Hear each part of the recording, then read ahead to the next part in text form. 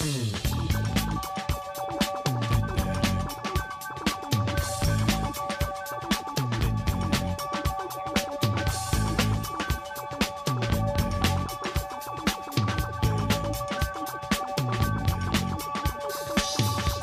find yourself living in a shotgun shack, and you may find yourself in another part of the world, and you may find yourself behind the wheel of a large automobile, and you may find yourself in a beautiful house with a beautiful wife, and you may ask yourself, well, how did I get here? Letting the days go by, let the water hold me down. Letting the days go by, water flowing underground into the blue again. Hey, how's it going, everybody? This is Chris. Welcome to episode 238 of X-Lapsed, or I guess we can call it Lapsed Annihilation, episode 3. Whatever the case, today is a kind of a low-key celebration. It's not the 1-year anniversary of the show, but this is 1 year of daily podcast content from the Chris and Reggie channel, which is something I didn't plan to do from the start, but when we got a few months into it, I was like, hey, I wonder if I can do that. And barring me getting hit by lightning before I upload this, it looks like we did. So how about that? Though, as I'm known to say, this and a couple bucks might get me a cup of coffee at McDonald's. But hey, it's still something I can say that I did. Now, let's get into the issue here, because we do have a little bit to talk about.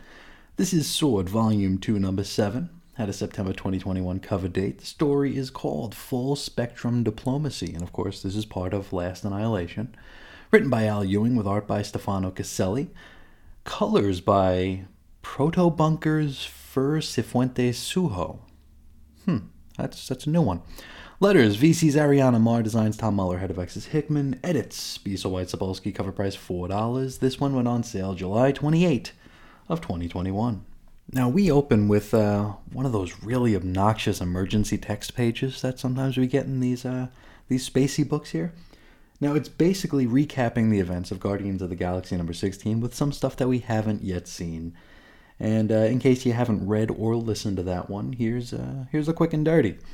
We've got us an 8x8 emergency. And I mean, it looks like a monitor on a spacecraft's console where these messages are just coming in hot and heavy, right?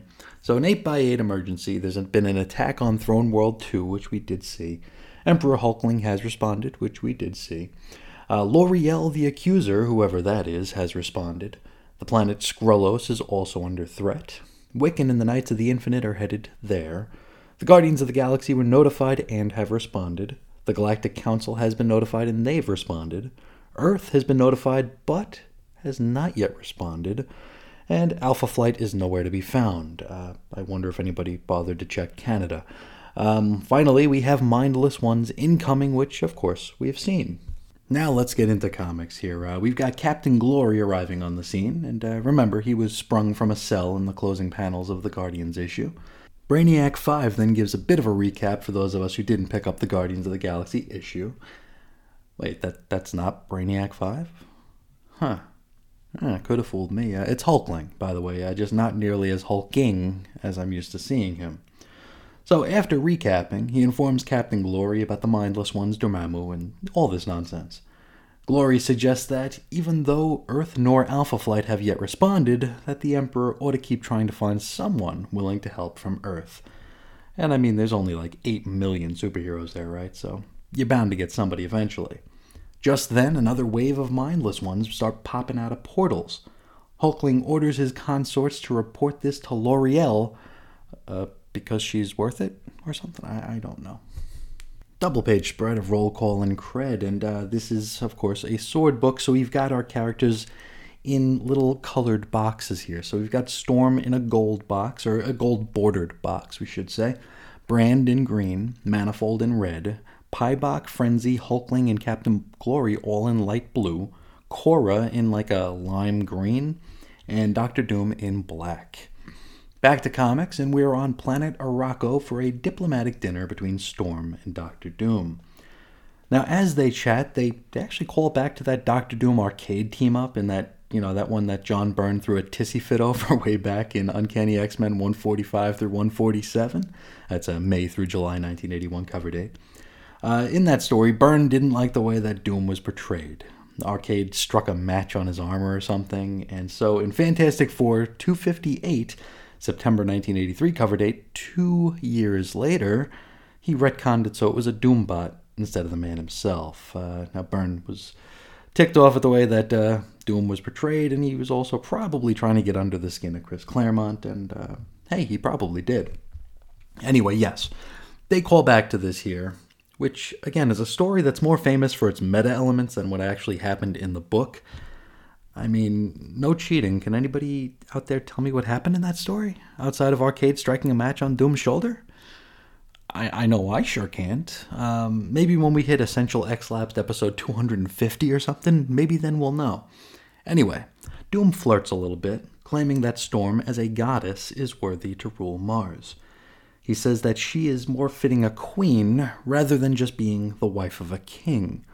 Now, this is a reference to when she was married to T'Challa back in the mid-2000s. Storm takes a little bit of offense and calls Doom out for his recent marriage foibles, and this is referring to the Bride of Doom arc that just wrapped up in Fantastic Four, Volume 6, number 34.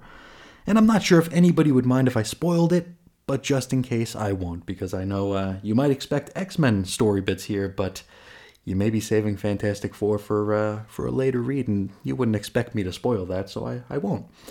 Doom's all touche, and suggests that they just get down to business, and of course that business is Mysterium. But first, how about we get back to the battle? Let's do that here. And, well, it's a battle. Not much more to say about it. That is, until a pair of giant mindless ones pop out of a pair of portals to blast the bejesus out of Captain Glory. And it's kind of in the vein of the, Uncanny X-Men 142 cover, where Sentinel's deep-frying Wolverine, only there are two baddies here, and it ain't Wolverine, and it ain't a Sentinel, and you get what I'm trying to say, at least I hope so. Hulkling is then backed by a crew of Knights of the Infinite, but, that fight ain't going all that well either, and the Emperor's blade is even shattered in the fracas. Let's get back to dinner. Well, dessert, actually. Doom and Aurora, they enjoy some cream puffs and, I don't know, some colorful marshmallows on a skewer. I apologize. Although I do spend a lot of time in the kitchen, I'm still not a very cultured fellow, so I'm assuming that these are kind of hoi polloi sweets here that I just don't know much about. It's worth noting here that Doom, his mask has like a trap door where the mouth is, and it's kind of retracted to allow him to eat. I don't know that I've ever seen that before, but it's pretty neat. I kind of dig it. Anyway, now Doom calls the mutants out for claiming magic to be technology, or confusing magic for technology. As in, they're taking credit for creating something, in this case Mysterium, which has always existed, just not in our reality. And of course, we did see like Manifold and the rest going through reality to find these clumps of Mysterium, whatever it actually is. Now, he suggests that the mutants are a little bit out of their, well, no pun intended, out of their element. Now, he states that there are those out there with more of a grasp and control over magic, and maybe the Krakoans should stay in their own lane. He mentions Kirbons, which I think is the technical term for things that emit Kirby crackle. It's Kirbons, Kirbons. He also mentions the Above Place, which I think is a reference to something from Ewing's Immortal Hulk. And also the White Hot Room, which still baffles the bejesus out of me. I know it's Phoenix related, but that's about all I could say with confidence. I know I read the stories that Morrison put together with the White Hot Room, but boy, gun to my head, I couldn't tell you exactly what it was. Now, Doom says that the mutants doing the Mysterium thing might lead to some bad juju. And in fact, perhaps that juju is already here.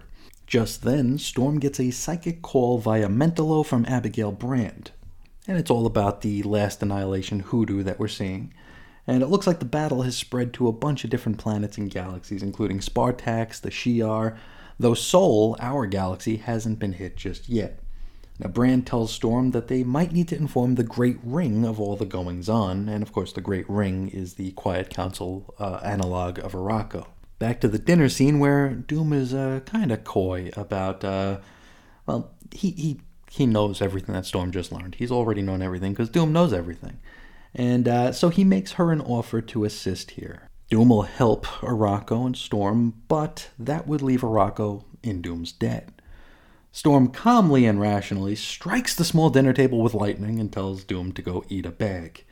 Doom brushes himself off and calls out the Weather Witch on her lack of decorum. Let's shift scenes over to Hala, the Throne World. Sword arrives to rescue Emperor Hulkling, and they exchange some words about how lame Alpha Flight is, with Brand saying that their lameness is what caused her to create something better in Sword. It also turns out that Brand blocked Hulkling's call to Alpha Flight so that she and Sword could, look like heroes and cozy up with the Kree-Skrull alliance to put Krakoa in a better political position. Manifold offers to open a portal under the injured Hulkling that would deliver him to a waiting hospital bed. Before he does, however, Hulkling mentions that, he tried to reach out to the Scarlet Witch for some magical aid, but she hasn't responded. And he suggests that Dormammu is probably blocking her, to which Abigail's all, that must be it, kid. No further questions. That's gotta be it. You got it in one. Just then, more mindless ones appear. Manifold sets to sending Hulkling to safety, as the green guy asks why the Avengers didn't come either. Well, that message was sent through Alpha Flight, and since Brand blocked it, the Avengers never got it. Manifold kind of suggests that that dickhead Peter Gyrich probably just ignored it, which, considering that Gyrich is a dickhead, isn't outside the realm of possibilities, is it? You can get away with that. Info page. Now, this is confirmation that Brand did block the message to Alpha Flight, and she also discusses her ultimate goal for Sword. Unfortunately for us, it's been redacted. Now we wrap up with Sword and the Knights of the Infinite fighting back the Hordes. Our coming soon page is all Last Annihilation related, and we'll be covering most of the upcoming issues, including Guardians of the Galaxy number 17, Cable Reloaded number 1, and Guardians of the Galaxy number 18. There are a couple of one-shots here, a Wiccan and Hulkling and a Wakanda one-shot. Not sure if we'll be covering them. I'll have to rely on you all, anybody out there who is reading them, to let me know if they are relevant to our story here. I'm thinking maybe the Wiccan and Hulkling one might tie into the Scarlet Witch hoodoo. So you guys let me know, and we will get them on the docket. But that is where we leave it for now. Next episode, we kick off 2 straight episodes of Wolverine. So next episode is our 1-year anniversary of X-Lapsed, and Wolverine has somehow weaseled his way into yet another X-Lapsed milestone. So let's talk a little bit about this issue, and I think this will only be a little bit, because this was an issue of Sword, of course, but it was definitely in service of the Last Annihilation arc, which stands to reason. It is a tie-in issue. But as for our Sword takeaways here, all this issue did for me was make me dislike Abigail Brand a little bit more, which I didn't think was possible here. I came into this series fully expecting to hate this character because I've always disliked this character. She comes from the Bendis Snarkbot school, where I usually conflate her with characters like Maria Hill and Victoria Hand, where they just seem like different shades of the same character, just a snarky, sarcastic character who is unquestionable, and everybody has to kind of go to them to get their plans okayed. So that kind of annoyed me that we'd have, an alien invasion. This is Marvel, so of course there's alien invasions, and we'd have like Captain America and Iron Man kind of sitting on their hands waiting to hear from Maria Hill as to whether or not they're allowed to actually go out and save the world, stuff like that. So I wasn't really looking forward to reading about Abigail Brand in this series. And then in our first few issues, she seemed kind of cool. I came around to her pretty quick here, where we see that she has, some philosophical differences with Krakoa and with Magneto in particular, where she's talking about, she's thinking about the macro rather than the micro. She's thinking about the universe, the galaxy, rather than just a tiny island, or relatively speaking, on just one planet in the solar system. So I thought her presentation was pretty cool early on. But as we get to know her a little bit better, or as we get reacquainted with her, I should say, she's just irritating. All sass, snark, self-importance, probably other things that start with S's that I'm probably making a horrible sound when I talk into my microphone. But she's just unpleasant. And she's a character who I want to see get her comeuppance now, but I don't think that's going to come. I think we're supposed to be rooting for her and kind of cheering her sassiness, and I just don't see it. Because at the end of the day, everything she's doing is right. It's like when you're in an argument with someone about or not, maybe not an argument, but a discussion where somebody takes a very, very firm position. Like you can think about someone who's really into the environment here, and they'll give you lectures about all the things you should be doing. And at the end of the day, they're right. In a lot of ways, they're right. But it's about the presentation of the information, right? It's like, I get everything you're saying. You're not wrong. You're just a jerk. And that's kind of how I'm feeling with Abigail Brand here. All the things she's trying to do make sense from a Krakoan and a sword point of view here. She's trying to cozy up with the Kree-Skrull Alliance.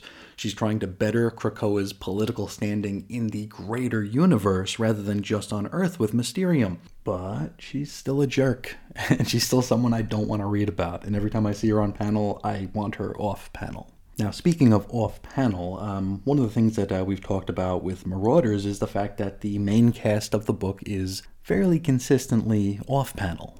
I mean, when do we see Bishop, Pyro, Iceman, even Call Me Kate? We don't see them very often.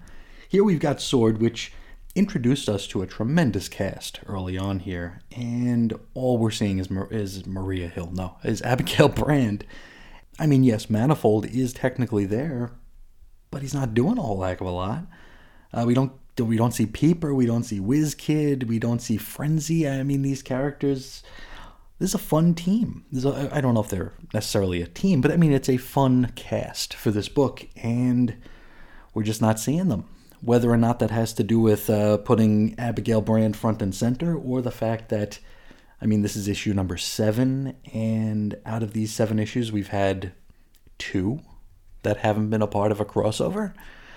I mean, it's a toughie, and it's going to be interesting to see how this gets collected, because I don't know how you read this thing without the context. To give someone a trade paperback collection of the first 5 issues or 6 issues of this book, I don't know that you can do that. It's like you're going to have appendices, with like if we think that the info pages are ridiculous now, we're going to need full info pages to let people know what happened at the Hellfire Gala, what happened during The King in Black, and now what happens in Last Annihilation. It's going to be a toughie, and I'm sure they're going to put it out. I'm sure there's going to be a trade collection, so I guess I'll have to rely on you all to let me know how they assemble this thing. What else we got here? The Last Annihilation battle here with Hulkling and the Knights of the Infinite fighting off the Mindless Ones. That was fine. It was a story beat. I don't think that was meant to be the main story of the issue here. This is still an issue of Sword, and we do get plenty of Sword stuff here. Captain Glory, I don't know if he's dead. He might have died in this issue. I don't know. That wasn't entirely clear. Maybe we'll have to wait until the next part to see exactly what his fate is. We should probably talk about Doom and Storm and their little dinner here, which, it feels like a scene that if you were to jot it down on a napkin, it's like, okay, we've got Storm, the, Emperor of the Universe, the Queen of Mars, having a diplomatic dinner with Dr. Doom. It's like, wow, that sounds really cool. That sounds like something that'd be really fun to read about. And it was okay, but I don't know, it felt kind of empty to me. These characters do have a little bit of a history, of course, but I felt like we were getting a little bit too much of a wink, wink, nudge, nudge with the whole arcade striking a match off of them thing. I feel like that might be up there now with Kitty Pryde being scared of Storm's mohawk, with okay, well, we're going to mention this because it's a little obscure, and it gets a pop out of our, the fake-ass comics historians among us. So, I don't know. I don't know if that's a valid observation or not, but I just came away from it feeling a little bit like, what are you going to do? The art here was pretty fantastic. Stefano Caselli has always put in really good work, so it was nice to see him here. And overall, I'm definitely looking forward to seeing where The Last Annihilation takes us here. And definitely, if anybody out there is reading the one-shots, please let me know if that's stuff that we should be covering on the show. I'm wondering if the Hulkling and Wiccan one-shot will have them discovering that the Scarlet Witch is dead for the moment. So let me know, and we will throw it on the docket. But I think that's all I have to say about this issue. But before we get out of here, let's hop into the mailbag. And we're going to kick things off with Meal, who, as luck would have it, is discussing Sword today. Now, Meal says, I've really only read the 2 most recent issues of Sword. So while I will not spoil the last issue, you should know that Abigail Brand is reaching beast levels of evil and amorality. And I'm personally not sure whether Storm is the best political leader, but whatever. 2 great points. 2 great points there. Brand is being quite immoral, right? We don't know what she answers to, who she answers to, if what she's doing is... That's not necessarily against any laws, and you got to figure that she probably adheres to Krakoan laws, and there isn't any such law stating, thou shall not block a call to Alpha Flight, And although in blocking a call to Alpha Flight, and therefore also blocking calls to the Avengers and other superhero entities on Earth, she may be causing more death, right? As little as I care for current year Avengers, I can't deny that they are effective at what they do. So you're better off having them on your side than not. So Abigail Brand is being very self-serving, but it is in the service of Krakoan politics. So, it's one of those weird wobbly lines, right? As for Storm being the best political leader, I also agree. Now, when you think about Storm, I think about when you take a character, and you kind of distill them down to their baser elements, right? You think about a character in the terms of like a simple phrase that describes them. And I've talked about this with Nightcrawler and how people go, I love swashbuckling Nightcrawler, despite the fact that we never, ever see this guy swashbuckle or buckle a swash, right? But that's the base element of Nightcrawler's character that's kind of glommed onto people's, hearts. With Storm, it's all about like the goddess, right? So when you think about Storm as a distillation of a character, she's this goddess. So on the face of it, she's like the perfect person for this position. Though, as we see in this very issue, when she gets annoyed, she strikes things with lightning, which I don't know is the best political move, though. It is Dr. Doom, and who's really going to complain that Dr. Doom was mistreated by another leader? But yeah, maybe she needs to be a little bit cooler-headed. I don't know. Emil continues. I personally find it very amusing when people complain that Sword is in too many crossovers, because to me it makes logical sense. You can't both be imperialistic a-holes who want control over everyone and everything and not be in the crossovers. You can't have your cake and eat it too. You definitely do have a point, but I do feel like there's also a tipping point in that it is too many crossovers here. And I think about that in terms of longevity and in terms of fleshing out a cast, because we haven't had the opportunity to really spend much time with this cast, and it's a pretty big cast, relatively speaking here. We've got a lot of characters in this book, and not many of them are getting screen time, and that's unfortunate. Just a little while ago, we had Fabian Cortez kicked out in favor of an Arakko, what's-her-face, Cora, and Cora does show up in this issue, doesn't do a whole heck of a lot. We get one black balloon of dialogue from her, but that's about it. And while this is Marvel, and we can always count on there being crossovers constantly going on here, we got to assume that there'll eventually be a crossover that doesn't include Sword. And when that happens, I don't know how many people are going to return to the book, because the book doesn't seem to have its own personality just yet, outside of Mysterium. I think we've had 2 issues so far that haven't been tied into crossovers. The first one was about Mysterium, and the second one was the trial of Fabian Cortez, which I don't even think Fabian Cortez is still a member of this team or this cast anymore. So I don't know. I'm conflicted, because while being a part of because you can't ignore intergalactic threats when you're Sword, and Marvel seems to have intergalactic threats every half hour on the half hour, so it does stand to reason. But in terms of longevity, and giving this book an identity of its own, it's kind of a toughie. And it's not like the tie-ins have made it so these books are selling much better. They're not really going up the charts much, despite being part of King in Black, which was the big story.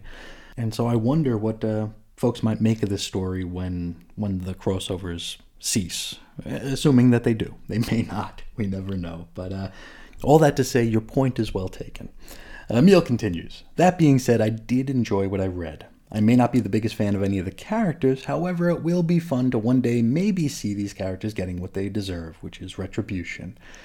And as fun as that might be, I think I've yet to see a Bendis Snarkbot get their comeuppance. I don't know that they're being written in a way that's going to facilitate getting comeuppance, because I don't think they think they're doing anything wrong. And I think for the most part, I say I think a lot here because I am projecting. The writers agree. The writers agree that what they're doing is in the right, and rather than being immoral or evil or bad or self-serving, they're just being assertive and sassy and snarky. So I don't know. We'll see. But Miel wraps up with, so until we see Iceman and Pyro again, be mine X-Labs. Are Iceman and Pyro in one of the books right now? It's been a little while, hasn't it? Anyway, thank you so much for writing in about Swordmeal. I always look forward to hearing your takes on the book, so thank you again. Next up, we got Evan talking about Way of X number 2. Evan says, I didn't enjoy this one quite as much as the first issue, though that may be more due to where I think the story may be headed than the overall quality of the storytelling. I was mostly on board, even to the point where Nightcrawler took the gun from Nemesis. It was a powerful moment because he was acknowledging that killing Legion seemed to be the best, perhaps the most righteous, way forward. Stepping aside and letting Nemesis do it would have made him no less culpable, but his "know what? Never mind" line, that didn't sit quite well with me. Now, what Evan's referring to, if you have not read Way of X number 2, or if you've forgotten the events of Way of X number 2, Nightcrawler, Dr. Nemesis, and Pixie found Legion's brain. That was all that was left of him, was Legion's brain, and in order to give him a resurrection, well, they had to kill the brain. They had to kill him completely so they could allow him to be reborn. And Nemesis was going to go through with it. You know, he had the pistol, he was gonna do the deed, but Nightcrawler, who, as we've seen throughout Way of X, and even before Way of X, is very conflicted with his position insofar as faith and beliefs, and just his... It feels like his whole philosophy has kind of been turned on its ear, and rather than allowing Nemesis to pull the trigger, Nightcrawler himself does it. He asks for the gun, and I don't know if this was him attempting to take control. Maybe he viewed himself as like a more passive vessel for his faith, and in this situation was able to wrest a little bit of that control and to do something that up until that point was unthinkable for him. Knowing what we know about resurrection insofar as the Hoxpox books, and also maybe knowing a thing or two about Legion. I don't know. We'll talk more about that. Evan continues. Like you, I'm going to give Spurrier the benefit of the doubt, but this seems like what I feared would be the direction from back in X-Men number 7, Nightcrawler discarding his faith. And you know, it's funny, that line in X-Men number 7, X-Men number 7, that's the issue of the Crucible, of course. A very challenging issue, a very polarizing issue, one that we still talk about quite frequently here on the show. But the line at the end where Nightcrawler's like, you know what, I'm going to start my own religion, kind of fell flat, even back then, because it felt like, we just talked about it. We just talked about... distilling a character down to their baser elements here. And for Nightcrawler, for a long time, it was all about buckling that swash, despite the fact that he very seldom buckles swash. But post-2000 or so, it was all about, okay, well, Nightcrawler is the Catholic. You know, that was his character. That was it. To the point where, like, when he was killed during, what was it, Second Coming or Messiah Complex? He was killed during one of those. I don't think anybody noticed. It was just like, oh, Nightcrawler's dead? Okay, nobody really noticed. He was just such a non-entity in the books. He was just defined by one trait, and that one trait usually kept him off to the sidelines. So I think Hickman's not always a subtle writer. So when you see Nightcrawler and you think, okay, well, he's the religious guy, and then he sees this thing like the Crucible, and it's just like, okay, well, how am I going to relate this to religion? I'll just start my own religion, which just doesn't seem natural. It doesn't seem organic. It doesn't seem like something Nightcrawler would say, where you would figure he'd look at it and try to contextualize it, or try to just figure out what it means to him. You know, faith is something that can be very personal. Faith is something that I believe doesn't need to be discussed all the time, because I think everybody has a different take on faith or lack of faith or anywhere in between, where I don't know that Nightcrawler would be quick to take the pulpit, right? I thought that the way they were going to do this was, way before Way of X was even announced, right? We heard that Nightcrawler was going to start a religion here, and then it kind of just went away. And every time I would think about it, I would think that maybe he was doing things kind of being the other Exodus. You know, Exodus is being much more evangelical, maybe, in his approach here, where he's literally doing like a twisted Sunday school with the youth of Krakoa here. They're chanting pretender, pretender, mutant, mutant. Very aggressive take on a faith or a philosophy, where I thought Nightcrawler was going to do something far more subtle, if anything at all. So I didn't put too much stock, retroactively, I didn't put too much stock in Hickman's line about starting a religion, because I feel like it was a distillation, and at the end of the day, it was an afterthought. But we'll see, of course. Evan continues, certainly the changes brought about by Krakoan society would challenge Nightcrawler and the other Christians' faith. But early on, it seemed like faith was being discarded, with everything else deemed a human concept, except alcohol. But I shouldn't judge an incomplete story, and this one hasn't yet been finished. Reading the info page, which I presume is Nightcrawler's scripture, I was struck by how it seemed to fall in line with the very things he was challenging. I'm not sure if a reference to thoughtless conditioning meant his faith or something else. I think Kurt is absolutely right to question the devaluing of life. And I think, in Legion's circumstance, he made the right call. But Legion's situation, expelled from his own brain and posing an imminent danger to the world at large with those psychic explosions, is not the same as Pixie allowing herself to be gunned down for peer pressure and style points. In this case, there was no other way out. And the fact that Legion resurrected himself, independent of Cerebro, suggests that his new body is inhabited by his authentic self and not the latest electronic backup. Now, there's a lot there. Now, I do have my own theories about the scripture. I do feel like this is going to be ultimately the Book of Legion. I've mentioned this during the discussion of Way of X number 4, I believe, where I think they're setting Legion up to be a martyr, to be a Christ-like figure here. Not exactly sure how I feel about that. I'm not exactly sure where it could be headed. I mean, if we do have resurrection, I don't know that you can truly be a martyr unless you die in Otherworld, but even then you come back somehow. I'm not sure. I feel like, and you know what, you may be onto something here with Legion resurrecting himself, downloading his own essence into the new body here, because maybe Cerebro can't do it. Maybe Legion is so powerful or so complex that Cerebro just doesn't have the infrastructure or the logistics to have. I mean, he's got all these personalities in him here. How is Cerebro able to keep that all straight? Maybe Legion in and of himself is just way too complex a situation that Cerebro can't handle the gig. So maybe Legion does pass during the Onslaught special, and when Cerebro tries to bring him back, can't do it. Maybe that's how you make him a martyr. And again, that's a lot of theorizing from me. I have no basis for any of these predictions. It's just, for me, it kind of makes sense, at least at the position that we're at right now.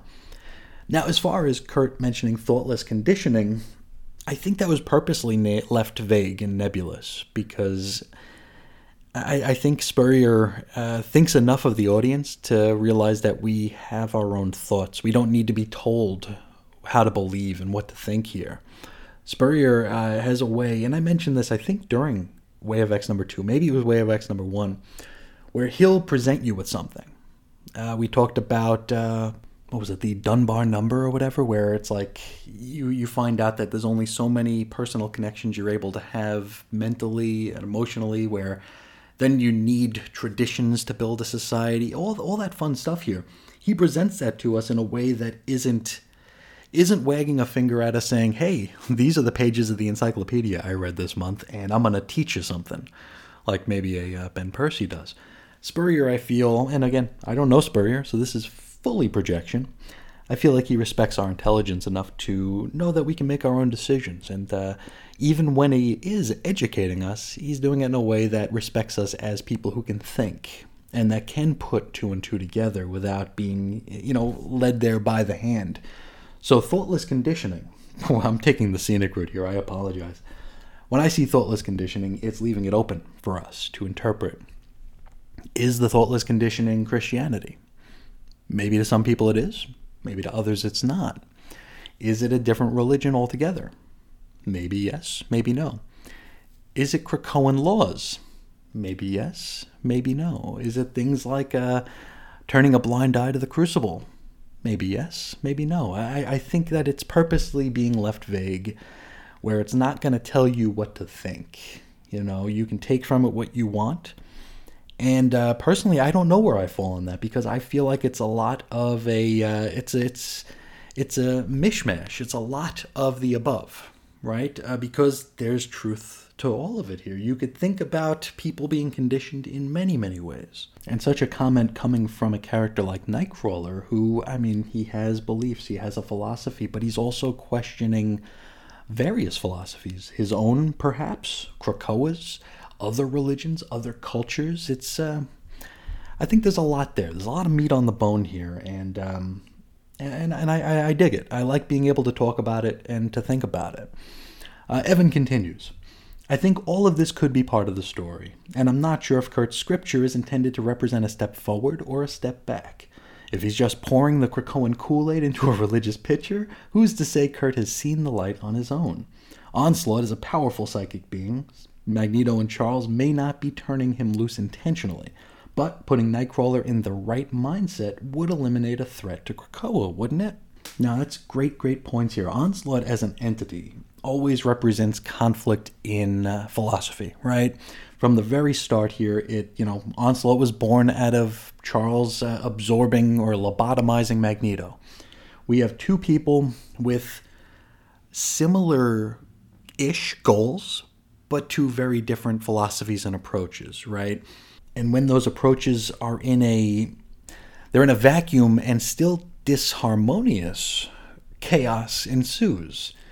Here, if we bring it into current year, we've got Krakoa that has its own philosophy, its own standing, its own rules, and we're trying to reconcile that with, for lack of a better term, the old philosophies. And I only mean old as in not Krakoan. Old as in established, not outdated. And we've got a character like Nightcrawler who's trying to see both, have both, just explore and investigate both here. And suddenly Onslaught's back, which represents disharmony between philosophies and the chaos that comes from that. I don't know where this is headed here, but I'm loving every second of it. Is this a manifestation of Charles and Magneto? Is this a manifestation of something else? Is Onslaught kind of the catch-all for disharmony and chaos? I don't know, but I trust enough in Spurrier, and I'm loving the Way of X series enough to go all in with it. And I think this is going to be very enlightening at the end of the day here. But again, I only know what I've read from the first 4 issues. We still have the 5th issue and the Onslaught special. We will see how it is when we get there. But I do so appreciate your writing in about this issue. I know this is a challenging subject for some people, and I'm so happy that we're able to discuss and explore these challenging subjects on a silly show about comic books. So thank you so much for facilitating that very fun conversation I had with myself. And I encourage anybody else to write in to discuss this further. And speaking of which, if you'd like to get a hold of me, you could do so several different ways. You could find me at Ace Comics on Twitter. You could shoot me an email over to weirdcomicshistory@gmail.com, or you can call into the X-Labs voicemail hotline at 623-396-JERK. For blog posts and show notes, you can head over to chrisisoninfiniteearths.com. You can join us on Facebook at 90s X-Men. We're up to, I think, 64 members now. So thank you all so much for being there. And I look forward to seeing more folks there whenever you feel like, popping over and giving your 2 cents. I always look forward to hearing from more folks. Finally, for the Chris and Reggie audio archives, which now includes a year of daily content from me, you can head over to chrisandreggie.podbean.com. And of course, as I say, that's available everywhere that the internet aggregates noise. But that's going to do it for today. I would like to thank you all so much for spending this past year with me. 360... Did we have a leap year this year? I don't remember. Maybe we did. No, we didn't. We did last year. So 365 days. Thank you all so much for spending that time with me. I really, really appreciate it. And I hope you come back tomorrow for the 1 year of X-Lapsed celebration, which, as per usual, will be kind of low-key. And when I'm done recording it, I'll probably sit there waiting for the confetti to drop from the ceiling and the music to begin. And, well, that's not going to happen. So we will we'll take it as we get it. But one last time, thank you all so much for allowing me to keep you company this year. And until next time, as always, I'll talk to you again real soon. See ya.